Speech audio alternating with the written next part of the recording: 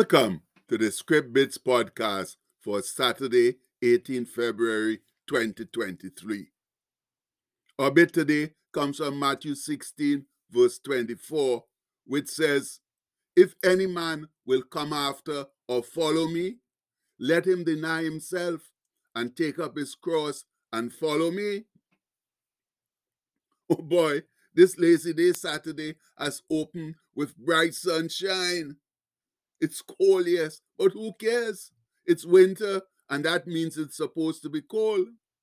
Once the sun's shining, I'm contented.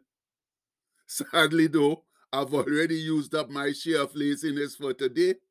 So now I have to concentrate on the reality of the situation.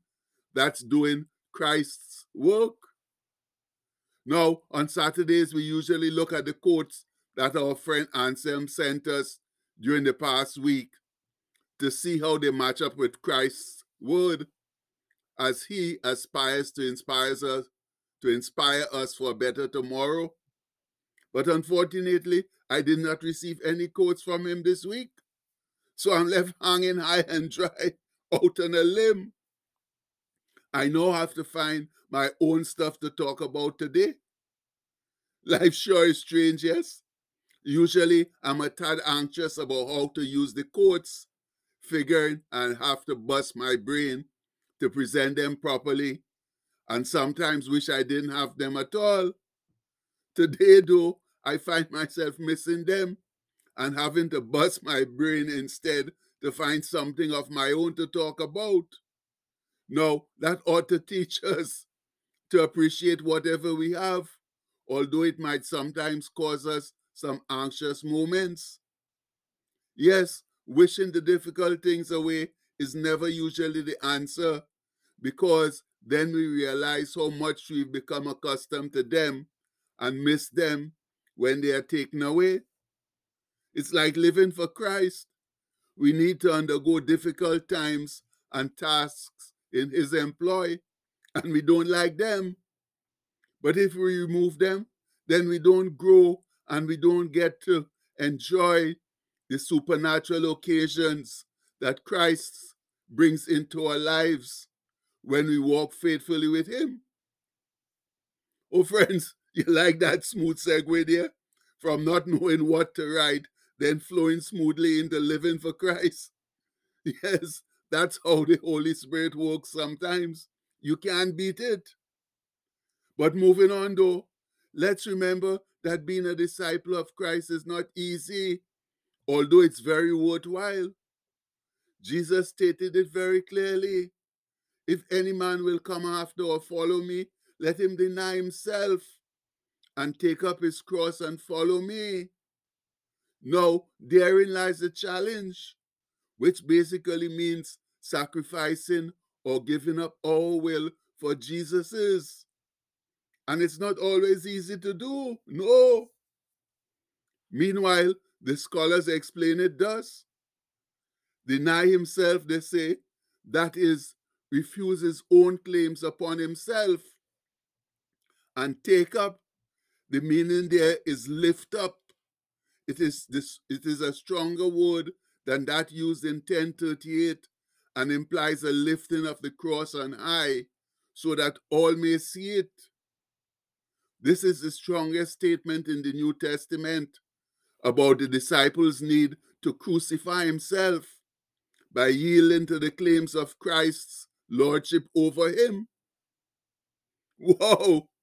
Being a true disciple of Jesus does carry a lot of expectations, as he explains in chapter 10, when he says, "He that loveth father or mother more than me is not worthy of me. And he that loveth son or daughter more than me is not worthy of me. And he that taketh not his cross and followeth after me is not worthy of me." And that comes from Matthew 10, 37 to 38. Yes, that's asking a lot, truly. But that's what Jesus does. He asks plenty of us, like to be the salt and light of the earth, to spread the good news of his gospel all over the world and to walk faithfully in his footsteps.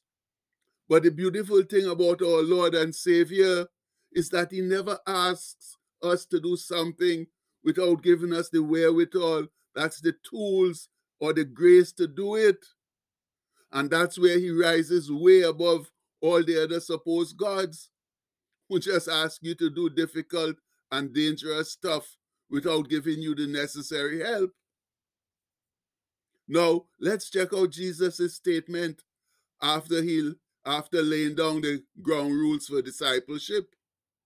He reasons, "For whosoever will save his life shall lose it, and whosoever will lose his life for my sake shall find it.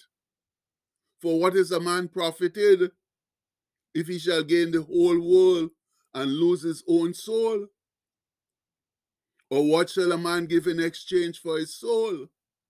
And that comes from Matthew 16:25 to 26. And those are very pertinent and timely questions, my people. Questions that we should all take time to sit down and ponder on, because they are very important to our eventual destination, be it in heaven or hell. However, some of us still believe in running down the material wealth of the world, which enables you to live high on the hog, but doesn't do much else. It doesn't make you live longer or necessarily happier, and oftentimes you die from simple stuff despite your great wealth. In fact, while you are busy making money, you don't usually have the time to enjoy it. And if you do live long enough to retire, then you don't have the youth nor the energy to truly enjoy the wealth you have amassed. And please note Jesus' parable on the rich fool, where he spoke not against riches in itself, but basically against greed, which is an inherent danger when we are hell-bent to accumulate material wealth. The rich man saw all his goods and crowed to himself about storing up his possessions so that he could live in ease, to eat, drink, and be merry. But God said unto him, "Thou fool, this night thy soul shall be required of thee. Then whose shall those things be which thou hast provided? So is he that layeth up treasure for himself and is not rich towards God." And you can find that in Luke 12:20 to 21. My brethren, the scriptures make it so clear that fighting to amass material wealth is foolish. But even as true and faithful believers, we continue to do it. Remember when Jesus talked about how material wealth is destroyed by moth and rust and thieves break in and steal? So the best place to lay up your treasure is in heaven, where there's no moth, no rust, no thieves. And then he says, "For where your treasure is, there will your heart be also." Yes, and that comes from Matthew 6:19 to 21. And after talking about how nature works perfectly through God's grace and mercy, he warned, "But seek ye first the kingdom of God and his righteousness, and all these things shall be added unto you." And we know that comes from Matthew 6:33. Yes, friends, if we seek God rather than material wealth first, God will give us all the material things we need, like he does for all the other aspects of his creation. And remember too, that all things on the earth belong to God, and it's God who gives us the power to get wealth. That you can find in Deuteronomy 8:18. So there's no need to run it down.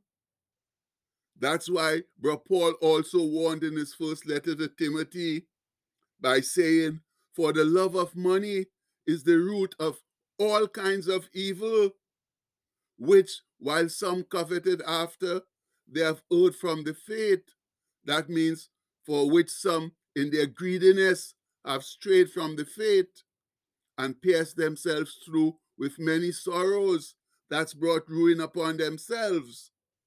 And you can find that in 1 Timothy 6:10.